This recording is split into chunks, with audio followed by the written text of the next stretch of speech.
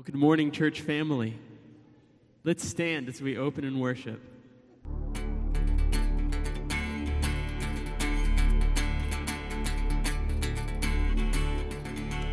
I was buried beneath my shame. Who could carry that kind of weight? It was my tomb till I met you. I was breathing but not alive. All my failures I tried to hide. It was my tomb till I met you.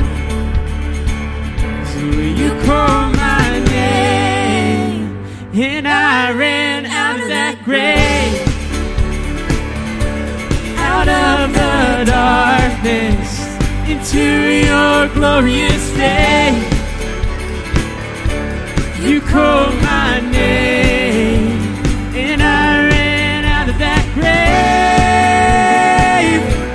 out of the darkness into your glorious day.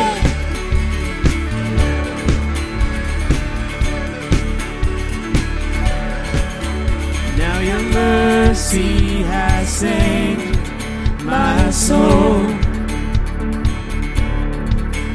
Now your freedom is all that I know. The old made new, Jesus, when I met you. Oh, you called my name and I ran out of that grave, out of the darkness into your glorious day.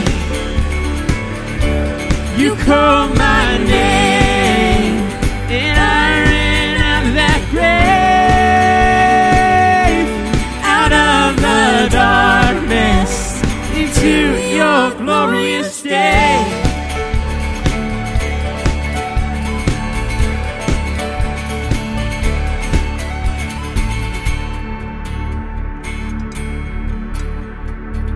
I needed rescue, my sin was heavy, but chains break at the weight of your glory. I needed shelter, I was an orphan, now you call me a citizen of heaven. When I was broken, you were my healing, now your love is the air that I'm breathing. I have a future, my eyes are open, 'cause when you call my name, I ran out of that grave, out of the darkness into your glorious day. You called my name and I ran out of that grave, out of the darkness into your glorious day.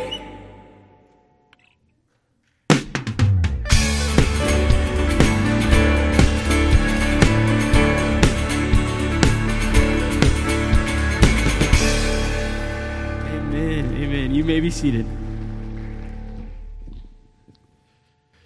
Well, good morning, everybody.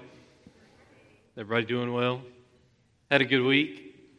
Name is Matthew, one of the pastors here. If you are a visitor, I'd like to welcome you, extend a welcome to you, and ask you if you would be willing to look right in front of you. The pew right in front of you should have a card. It says connection card. If you wouldn't mind filling that out, drop that in the basket.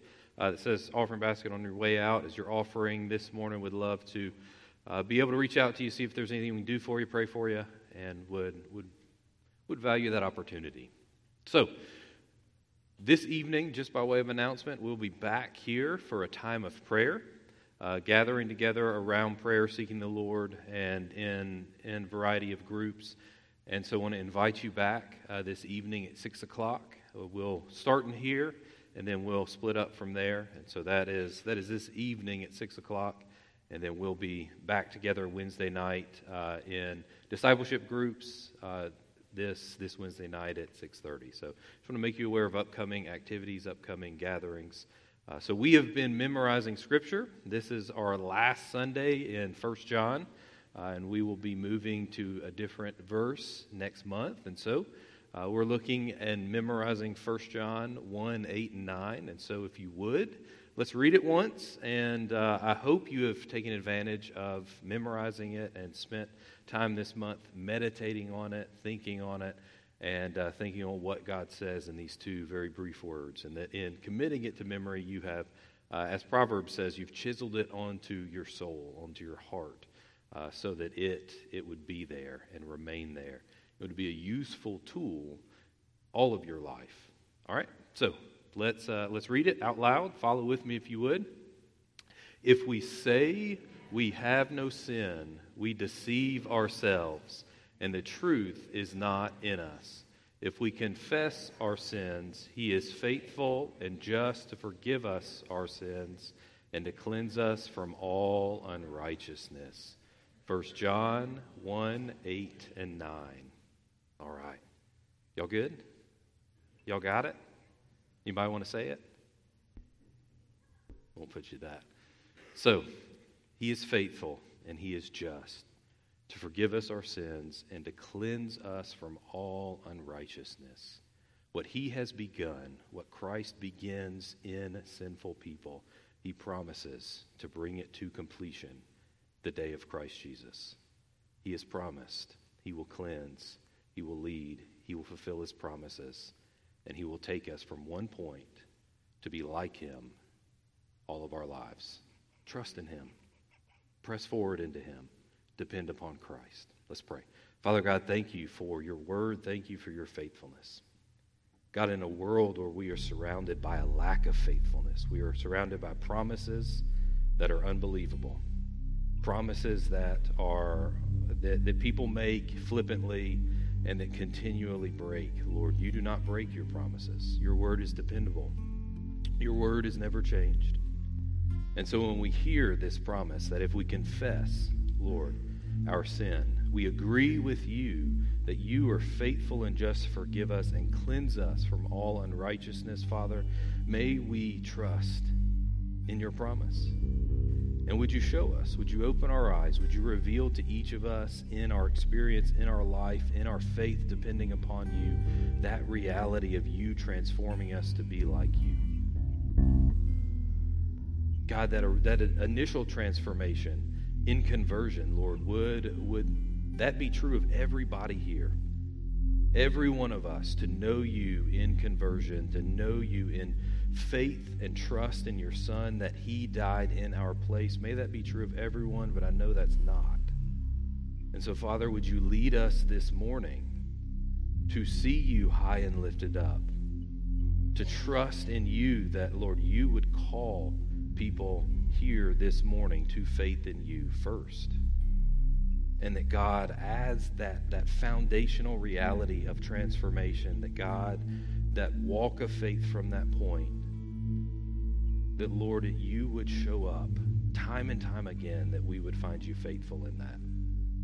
Find You faithful to conform us to Your image, to, Lord, renew our minds by Your word and by Your Spirit to be like You.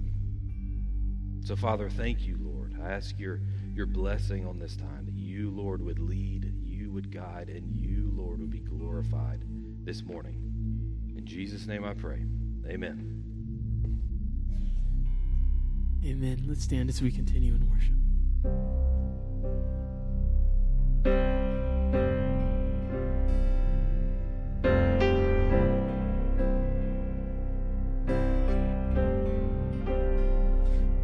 Great the chasm that lay between us, how high the mountain I could not climb, and desperation I turned to heaven and spoke Your name.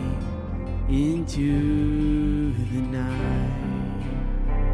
And through the darkness, your loving kindness tore through the shadows of my soul.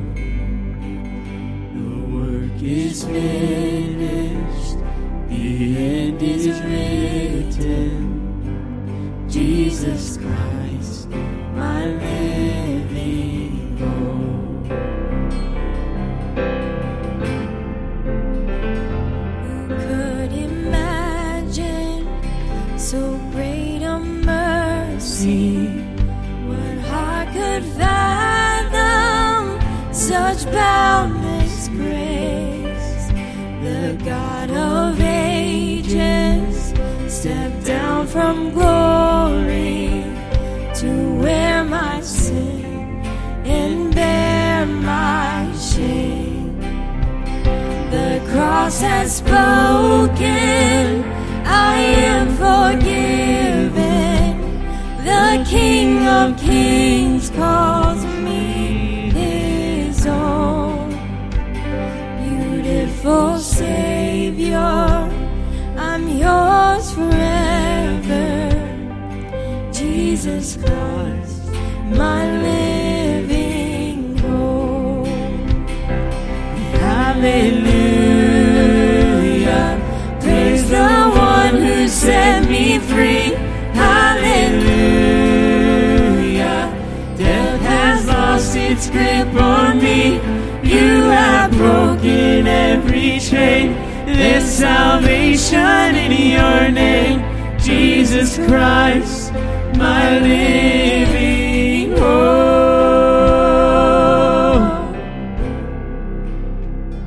Then came the morning that sealed the promise. Your buried body began to breathe. Out of the silence, the roaring lion declared the grave has no claim on me. Then came the morning that sealed the promise. Your buried body began to breathe. And out of the silence, the roaring lion declared the grave has no claim on me. And Jesus, yours is the victory. Oh, hallelujah, praise the one who set me free. Hallelujah, death has lost its grip on me. You have broken every chain. There's salvation in your name, Jesus Christ, my living hope. And hallelujah, praise the one who set me free. Hallelujah, death has lost its grip on me. You have broken every chain. There's salvation in your name, Jesus Christ, my living hope. Jesus Christ, my living hope. Oh God, you are my living hope.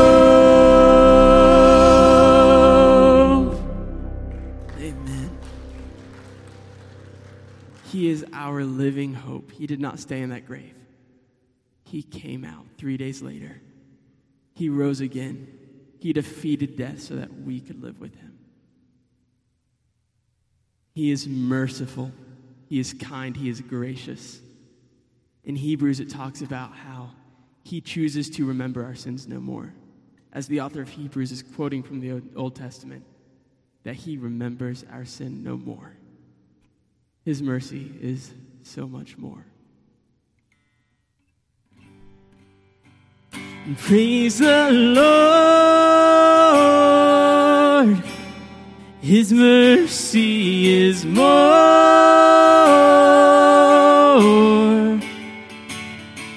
It's stronger than darkness. It's new every morn. Our sins, they are many. His mercy is more.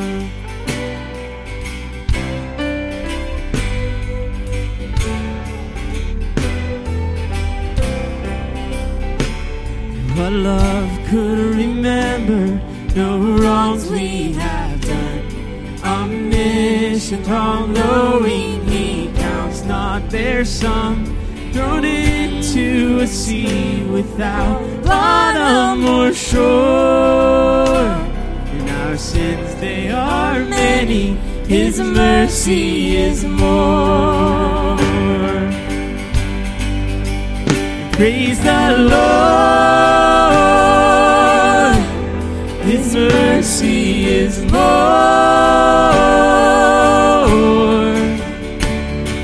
Stronger than darkness. It's new every morn. Our sins, they are many. His mercy is more.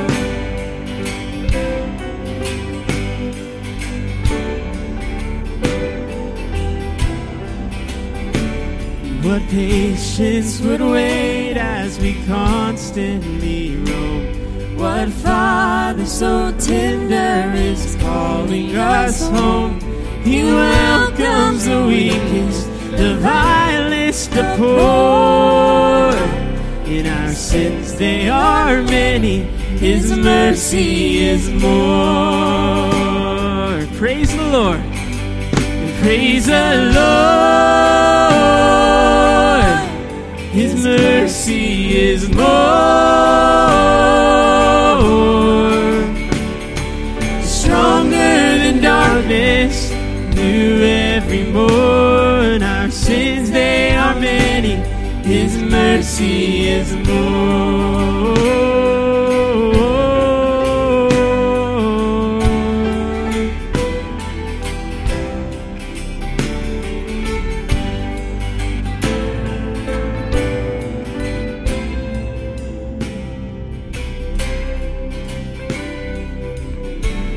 What riches of kindness He lavished on us. His blood was the payment, His life was the cost. We stood 'neath the debt we could never afford. In our sins they are many. His mercy is more. Praise the Lord. His mercy is more. Stronger than darkness, new every morn. Our sins, they are many.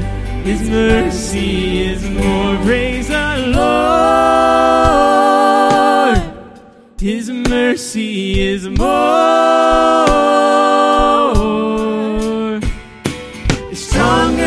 Darkness, it's new every morn. Our sins, they are many. His mercy is more. Our sins, they are many.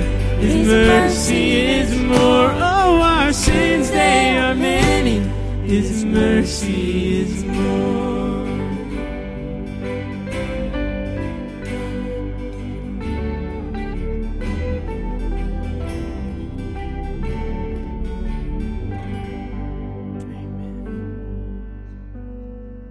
Father, your mercy is so much more.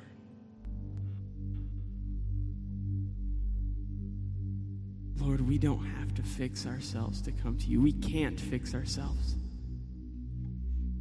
But Father, when we turn to you, you work in us and you change us. God, it is through your power and your strength that we can do any good.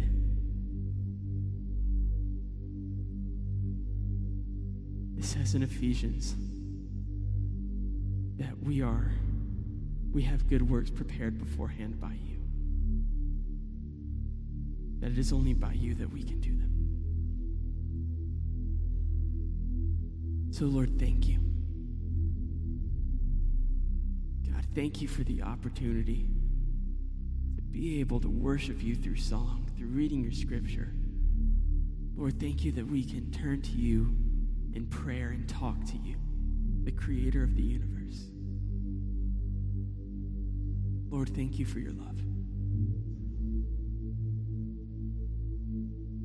God, I pray that as Pastor Joel gets up here, that you will give us ears to hear, but God, more importantly, that you'll give us hearts to understand. That we will leave this building changed, different than when we came in. That we can leave better equipped to be your church, to be your body, to serve and love those around us. God, thank you for this time. We love you and we praise you. It's in your name we pray. Amen.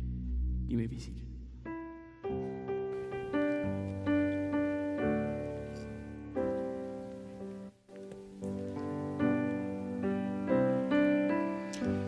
Thank you, Alex, and our praise team for leading us to be reminded that His grace is enough. And it's more. It's more than enough. And so it never runs dry. We did not have our regular prayer time on Sunday evening a couple of weeks ago because of winter break. And also, the chairman of our elders, Billy Miller, as you know, had surgery for a growth in his throat. And he's the one that prepares the meal for us. So we're missing him. So we're going to have our prayer time tonight. Do be in prayer for him. It was a squamous cell carcinoma. For those of you that means something to. And so they'll be running some more tests. He'll have a PET scan. Is that not right? And make sure that that's the source and look at what is the best step to take next. We know what our step is as a body of believers, and that's to be interceding in his behalf and praying for him. And as I mentioned a moment ago, we're grateful that the word we had earlier about Sean Bell, that he was missing, was only missing to his mother, his father, his sister, his friends, and his girlfriend. But he knew exactly where he was and was on a camping trip. And somebody asked me, "You think that girlfriend's going to stay girlfriend very long?" No, we'll see. She doesn't live in Austin. She lives somewhere else, and so maybe she'll forgive him. Have your Bibles. Turn to the book of Isaiah. We're in Isaiah chapters 43 and 44 this morning. And you say, wow, can we really cover all of that? And the answer is no, we can't. I've only had, to my knowledge, I only remember going and having prime rib one time in my life. Boy, doesn't that sound like a terrible life? But you know, if you've ever had prime rib, you go and there's this big rack of ribs that are there and they cut off a piece. And then you eat. And that's kind of this passage of Scripture. I don't know how much of it we're going to be able to look at today. We're going to start chewing on it, and it's all going to be meat as far as I'm concerned. I have been you need to spend a week studying these two chapters. Everywhere you bite, it's meat. There's no fluff and stuff in it. It is full of Christ. It is full of the gospel. This is the gospel in the Old Testament in these two chapters. And so I hope your heart is encouraged. I do hope when you leave out of here, you know that God is your Savior. He has called you, made you to be His own, and He won't leave you, won't forsake you. He will comfort you, and no matter what you go through, and He will be ahead of you in everything you may face. That's what's all through this passage of Scripture. And so I'm going to read verses 1 through 7 of verse 43, and we're going to kind of just go through those verses and pull a few verses from the rest of the passage, and hopefully you'll be encouraged, and we'll just see how far we get this morning. So it says, "But now, thus says the Lord, He who created you, O Jacob," and I'm going to pause here for just a second, because in the book of Romans, we're clearly taught that we, the church, are the new Israel. We're the new Jacob. And so you and I are to understand when he's giving reference here to Jacob or to Israel, he is talking about Israel, but he's also talking about his children in all ages, because the Bible is a living book. It's living and powerful, Hebrews says, so that it applies at all points, at all times, to all people. And so understand this. He is speaking to you as well as speaking to Israel in this particular day, in their particular circumstance. So He who created you, O Jacob, He who formed you, O Israel, fear not, for I have redeemed you, and I've called you by name, and you are mine.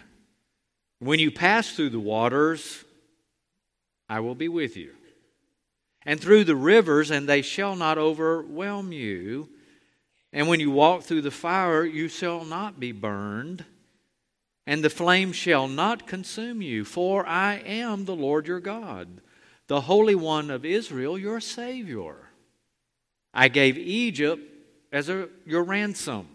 In other words, He exchanged, He's willing to give up everything in behalf of His children. Cush and Sheba in exchange for you, because you are precious in my eyes and honored, and I love you. And I give men in return for you, peoples in exchange for your life. So fear not, for I am with you. I will bring your offspring from the east, and from the west I will gather you. I will say to the north, give them up, and to the south, do not withhold. Bring my sons from afar, and my daughters from the ends of the earth, for everyone who is called by my name, whom I have created for my glory, whom I have formed and made. Amen? And may God bless His word.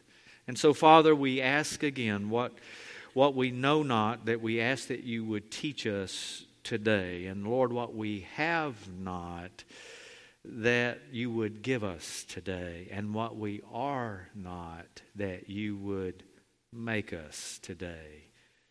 To your glory and for your honor, we pray in Jesus' name. Amen. Well, you and I all know what's going on in Eastern Europe. You can't get away from it. It's being called Putin's war, and I think justly so. It seems to be motivated by a man who is a ruthless dictator. It's obvious. These people are fighting for their own existence. And you and I have to remind that we have a sovereign Lord who will right all wrongs.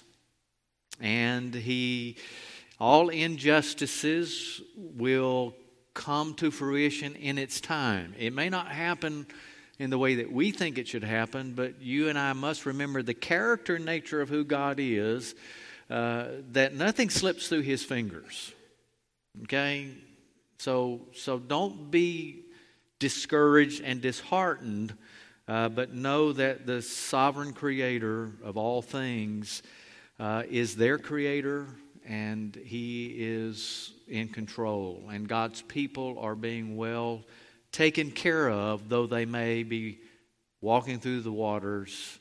and through the rivers and through the fire and through the trials, God has promised to be with them. But I want us to notice some things from this passage of Scripture that I just read. And the first thing, and I think we need to remember this, even though we as Christians know this, the world in which we live totally and absolutely denies this. And what is it? That God Himself is our Creator. I titled this originally, the sermon I gave the title originally, Freedom and Forgiveness. And then I retitled it, What a Savior. And that's what we're looking at. I'm really pulling out things that talk about the greatness of who our Savior is. He is our Creator. Notice again back in verse 1, and we have a word from God, the eternal God, the one who has given us an eternal word. Do not let the world rip this away from you. It is true from beginning to end. And every word of it, you can stake your life and your eternity on it. And someone will come along and say, well, I just don't believe that. That's man's word written about God, or it's just man talking. And you can say all of those things, and yet the reality is God has proven over and over and over and over again the veracity, the truthfulness of His word. Look at the prophecies of Scripture, and you and I go away mathematically. If I was a mathematician, I could do it. It's like, 276 to the 20th power or whatever. It's an astronomical amount of probability that this is true because of the fulfillment of the prophecies of Scripture alone. I mean, just alone. Let's forget archaeology. Let's forget the sources that we have outside of the Bible. We have historians that have written about it. God is our Creator. He is our Creator. And science is a wonderful thing.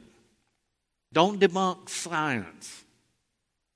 Not science, as Francis Schaeffer called it back in the 1970s, okay? I'm going way back, because I go way back, okay? But back in those days, he called what's happening today science. In other words, you can't depend on everything because everything is not verifiable. True science says it's verifiable. You look at the evidence and you can verify it. Well, the verification is that we can look back and see what's happening in science and go, wow! The things that we see that are verifiable declare the glory of God. I mean, it's amazing to me. I mean, I love to read science stuff that comes out. I love to see about the Hadron Collider in Switzerland and what happens with the Bose-Higgs or Higgs boson. Pardon me, I got it backwards. Told you my brain wasn't working right.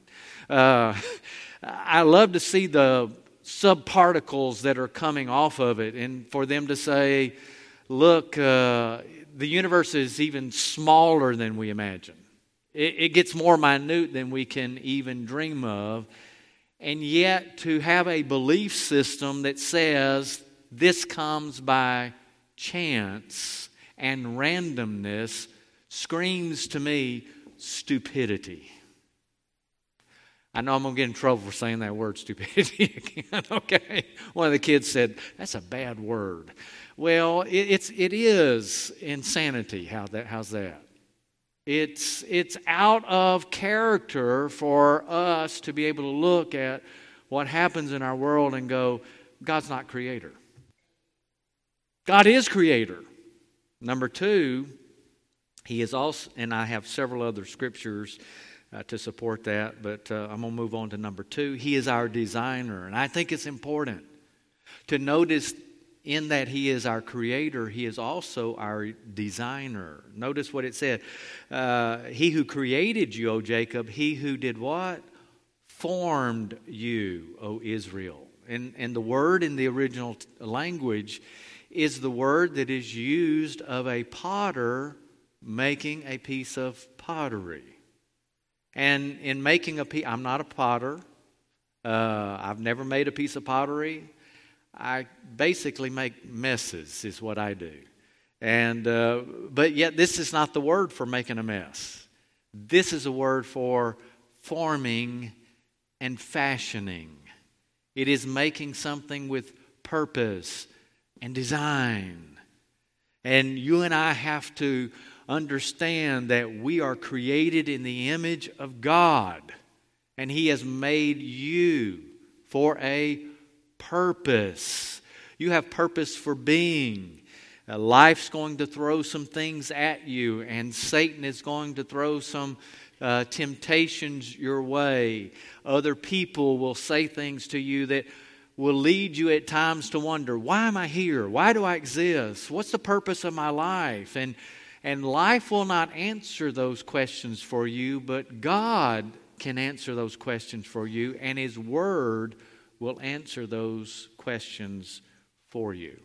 I'll give you this is not the best of examples, but y'all may know that we have a new puppy in the house, because I keep repeating it over and over again. And it kind of came to my mind again because in the middle of the night, last night, all of a sudden I was dreaming that a whale was licking me with his tongue, only to wake up to find it was the puppy. And it was just licking my face, seriously, just licking away. And we named him Isaac. And why would you name him Isaac? Well, the funny thing that we say is, just like Sarah and Abraham were too old to have a baby, Janet and I are too old to have a puppy. And so we named him Isaac, and his name means laughter. And so we went down to my mother-in-law's on Friday, as we try to do on Friday. She's in her mid-80s, and we try to go down and do things that she needs done for her. And we wound up having to spend the night because of some other things. And so that evening, I walked the dog down to the marina at Bear Point. It's the Redneck Riviera, by the way, okay? And it affords many opportunities of engagement with people. And so I'm there, and I hear this lady say, "Oh, what a beautiful puppy." And I went, "You got to be from Minnesota," by the way she talked. And she said, "How'd you know?" "Thank you, Minnesotans. I've heard it before." And I said, "You got to be from Minnesota." And we got to talking, and she said, what's your dog's name? And I said, "Isaac." And I said, "Isaac means laughter." And, "Oh, that's sweet, and that's cute." And she said, "Isn't that in the Bible?" And I said, "Oh, yeah." And I said, "You might remember, he tells us the story of God's substitute of a lamb for a sacrifice in Isaac's behalf, just like Jesus is our substitute for our sin on the cross of Calvary.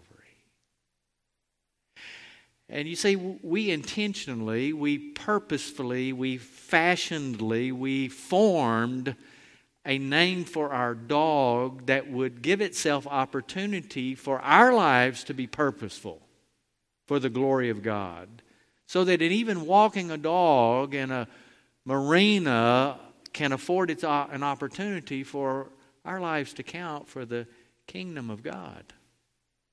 Now, I want you to see that that's God's way for our lives to be lived. Places He's going to put you. Encounters that you're going to have. Conversations that you enter into.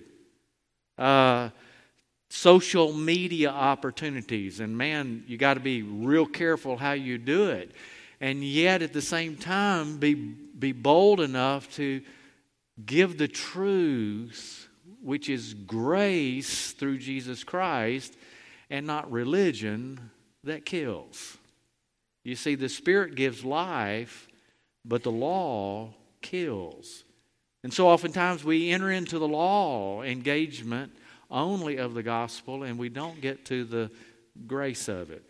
It says it's purposeful. God formed us. I love what verse 7 says. We read it a moment ago.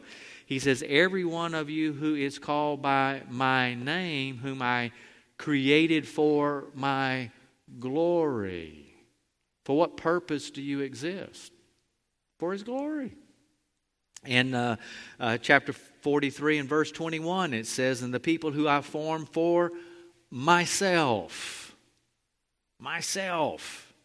And then again in chapter 44 and verse 21, he says, remember these things, for you are my servant. I formed you. You are my servant. You see, we've got purpose. We've got reason for being.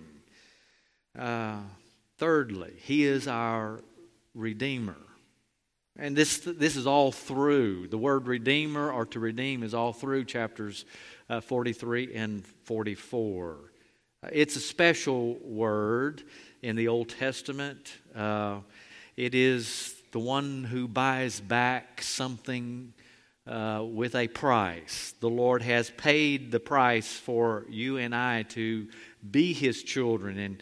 And notice again in verse 1 how He says, do not be afraid, for I have redeemed you. You and I can go through this life not worrying about what's going to happen. It was a difficult conversation I had with Dr. Bell this morning, and not knowing where his son was. And yet I reminded him, you don't have to be afraid, because your son is in the hands of a loving Heavenly Father. No matter what the circumstances may turn out to be. And of course, we were allowing the worst scenarios to come to mind, which you do. And yet at the same time, we were reminded no matter what it is, whether it turns out to be good or not good, we as God's children aren't afraid in this life. And yet we are. I texted him and I said, if I was in your shoes, I would be so anxious right now about the outcome. I would have to be reminded that we are loved with an everlasting love, and we're drawn with cords of compassion. That we have a Father who has promised to hold us and take care of us like a mother does a newborn baby. And so God reminds us of that. I have redeemed you, therefore you're not to be afraid. Verse 14 of chapter 43, the Lord goes on again and says, thus says the Lord, your Redeemer, the Holy One of Israel, for your sake I'm going to send to Babylon and bring them all down as fugitives, even the Chaldeans, even in the ships in which they rejoice. What was He telling them? Is a point in time when they were about to go under the dominion of Babylon, the control of the Chaldeans, and God is saying, you don't have to be afraid. I've redeemed you. I'm going to take care of Babylon, and I'm going to take care of the Chaldeans because I'm taking care of you. I'm the one who has redeemed you. You belong to me. Now, that's why we don't have to be afraid. My mother the other day was saying about me, she said, of course, I think I told you she had me in my mid-70s the other day. Thank you, Mom. I guess when you get to be 98, your kids are just old as dirt. And so she said I was in my mid-70s. I said, no, I'm not quite there yet, Mom. How old are you? And I said, well, I'm 64. And she said, oh, that's young. And so I said, sweet. But I turned to, I think I said that, I may have said this last week. I turned to Janet and I said, Google the life expectancy of a male in Alabama. Now, you guys that hold on to your seat, life expectancy of a male in Alabama is 72.3 years. I said, so Mom, my life expectancy as far as statistics are concerned, my times are in His hand. I'm going to live as long as God wants me to live. Not one day longer, not one day shorter, but, it's kind of getting close. I'm thinking about that. God says you don't have to fear. You don't have to fear death. Not for the believer. Why? It's the best thing that's going to happen to the life of the believer, and that is we're going to be caught up into the presence of an eternal God. And we'll see Him face to face, and what glory that will be. Number 4, He is our owner. Ooh, this is the one that nobody wants to hear. Okay? God is my owner. That's exactly what He says. I have formed you. And don't be afraid, I have redeemed you. I have called you by name, and you are mine. Now let me ask you a question. Do you really want to be the captain of your own ship and the determiner of your own fate? In the midst of a world that has nearly 8 billion people on it, and every one of them is going to die. And in this existence, we really don't know what happens after life apart from Holy Scripture.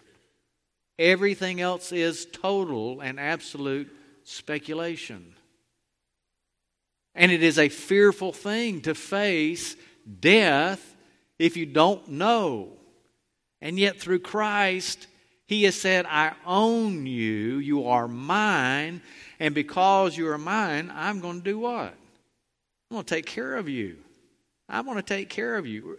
Remember, we started this time together by reading the beginning of Isaiah. It's not going to be on the screen for you, but let me just read the opening verses. It's a vision from Isaiah concerning Judah and Jerusalem in the days, and he names off 4 kings. Okay? This is back in chapter 1. The days of Uzziah, Jotham, Ahaz, Hezekiah. Where are we in this passage? We're in the days of Hezekiah. And it is what he says. Hear, O Israel, and give ear, O earth, for the Lord has spoken. Children have I reared and brought up. That's what he's saying about you. If you're in Christ, you're mine.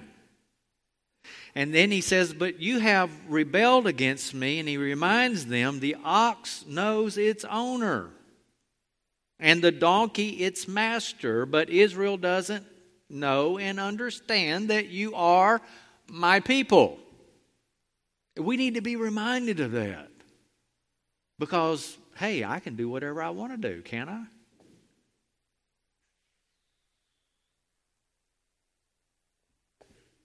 You see, you and I have a great God who has created us, redeemed us, and He owns us. He's also our protector. When you pass through the waters, verse 2 of Isaiah 43 says, I will be with you and through the rivers, and they will not overwhelm you. When you go through the fire, you're not going to be burned, and the flame will not consume you. God is going to be our protector. He tells us over in chapter 44 and verse 6, I am the first and I am the last. Now you see that in the New Testament and you're familiar with it. Guess what? It's in the Old Testament as well.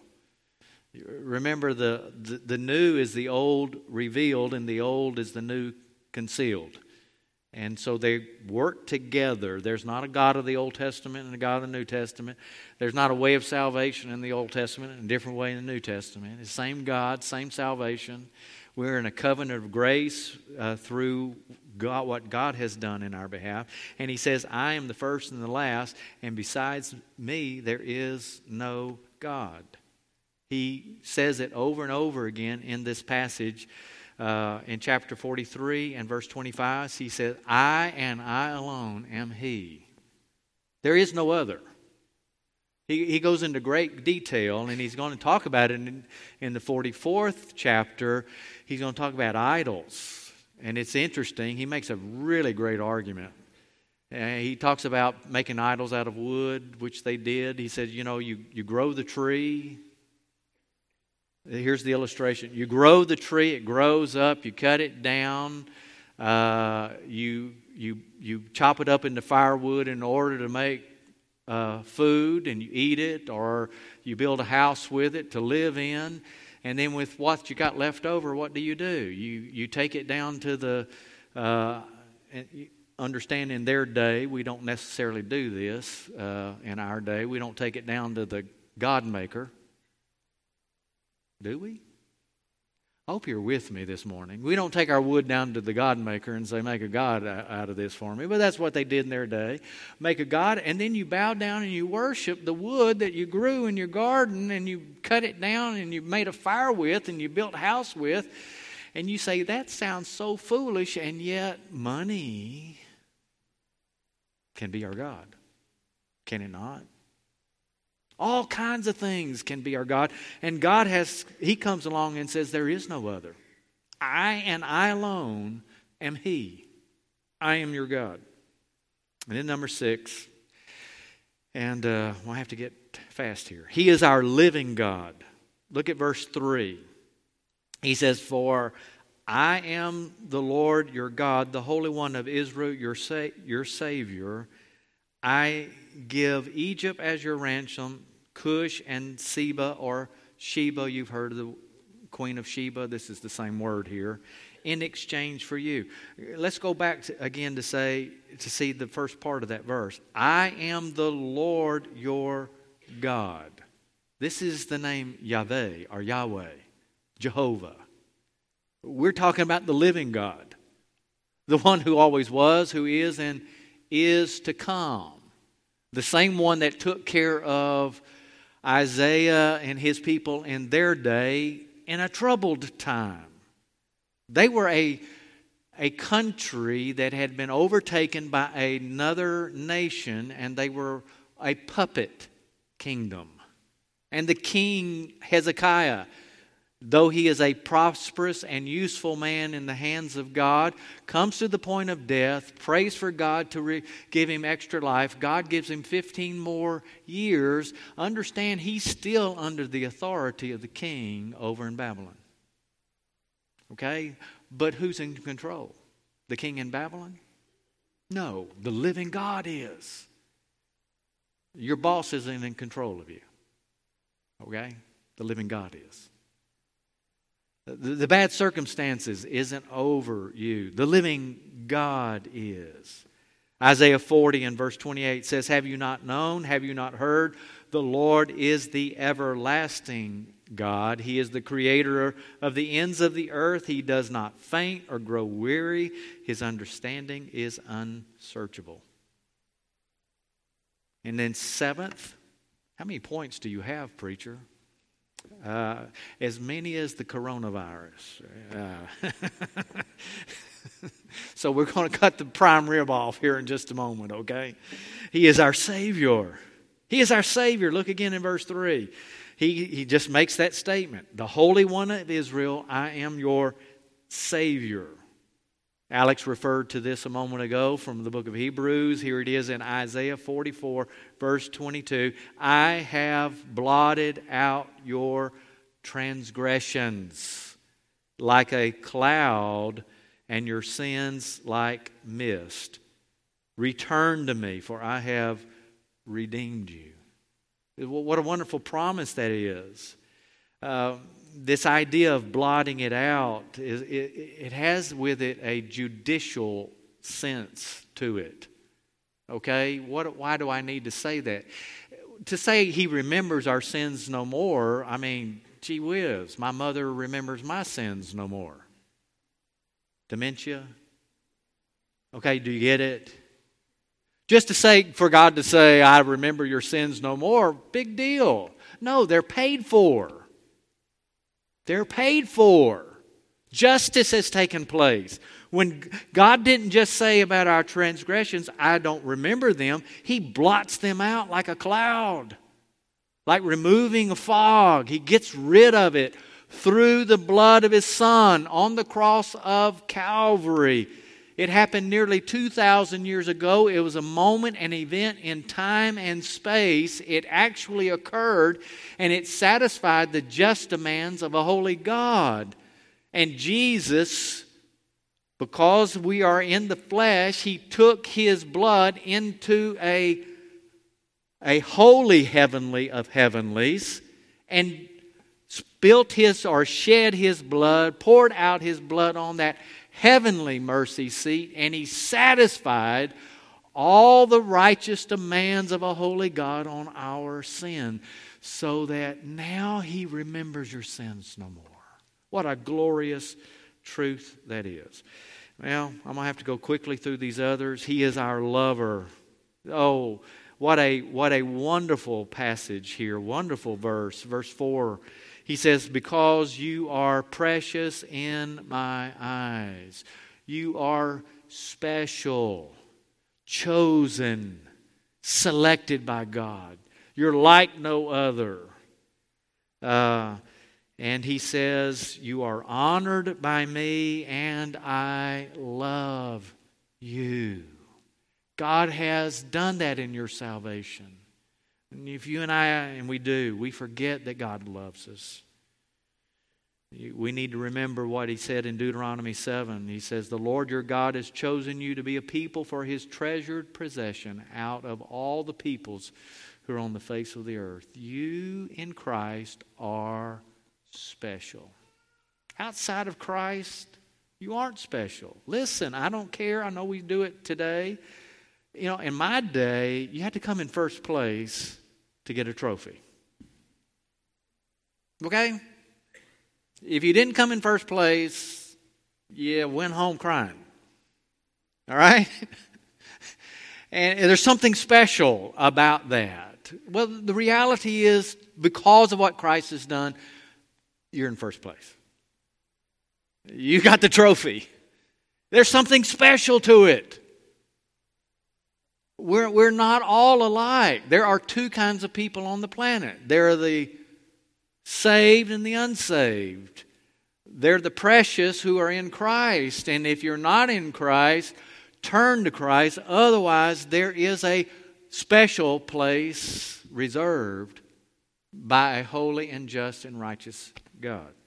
He is also our comforter. Verse 5 says, He says, fear not, for I am with you.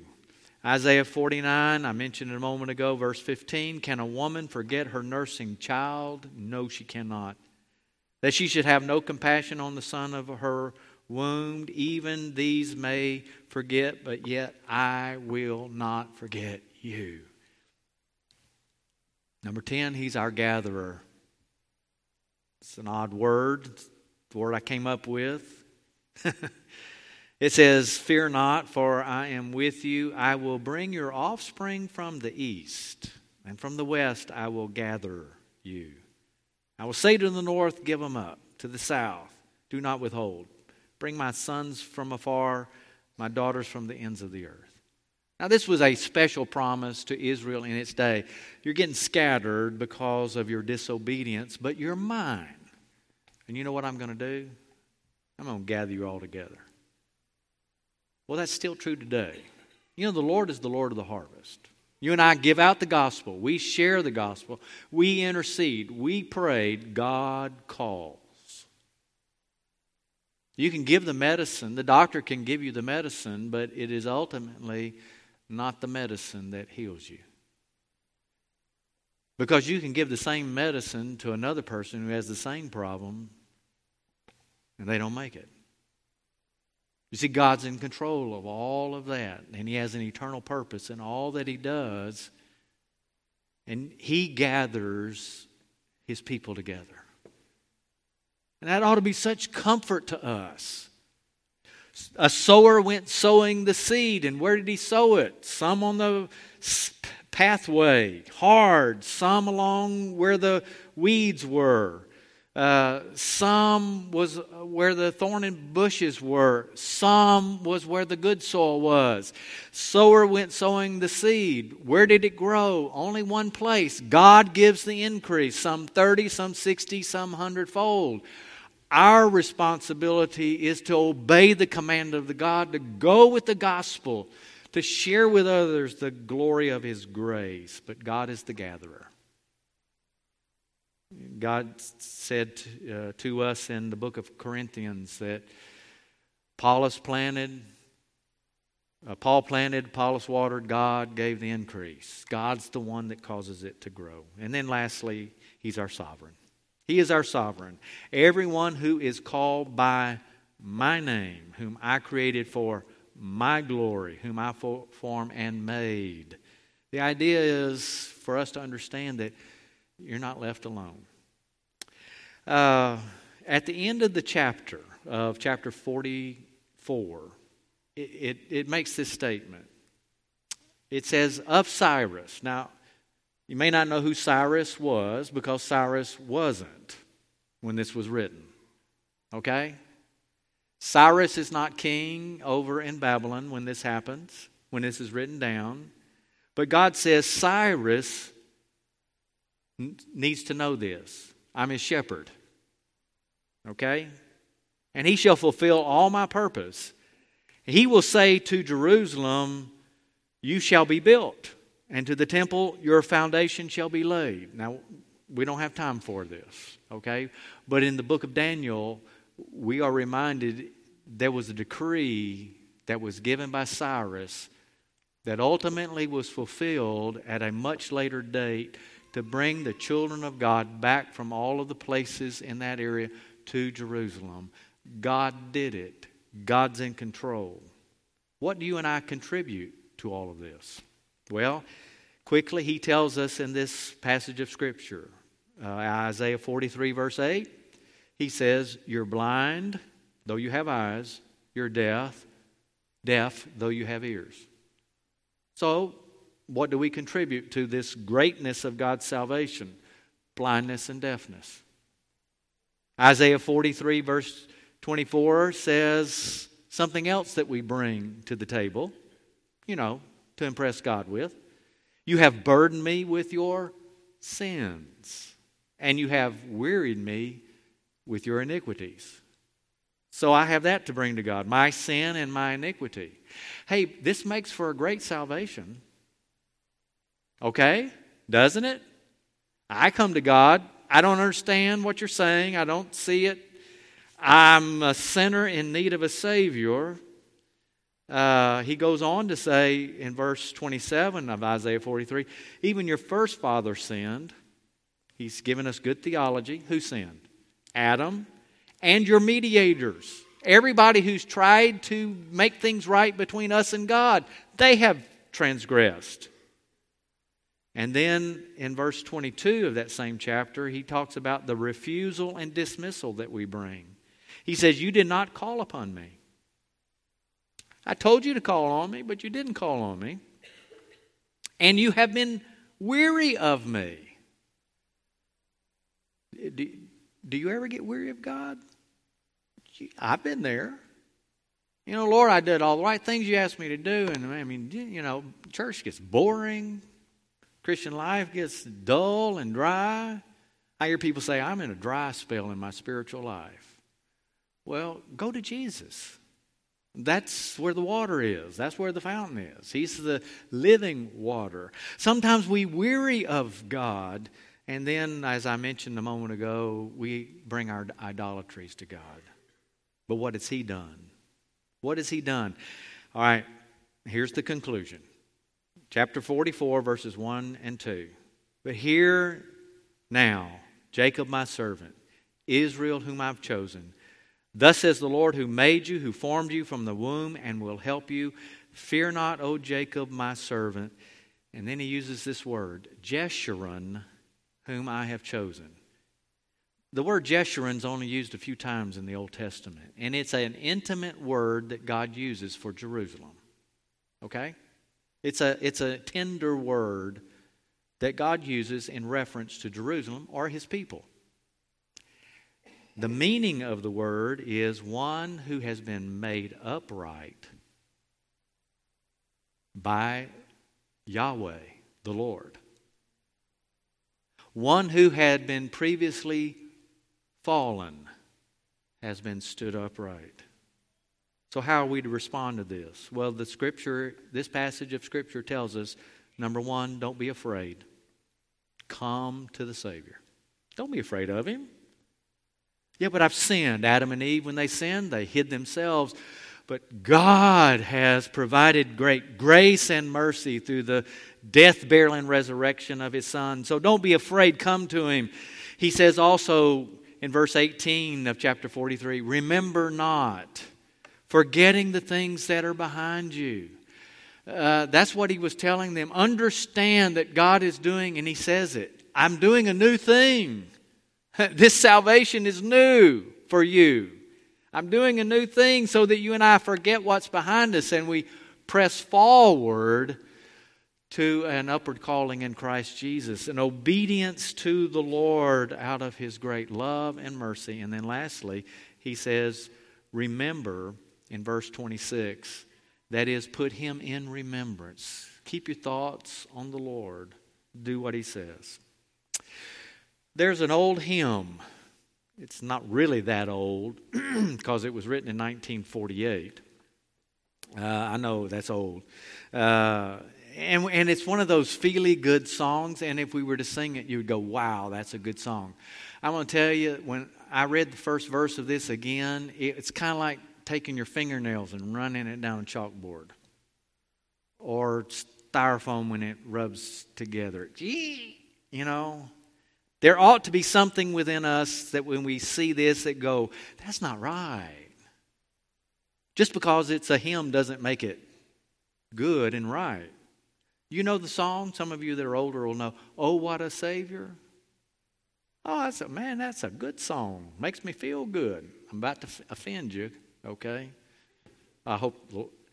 Listen to what it says. Once I was straying in sin's dark valley, no hope within could I see.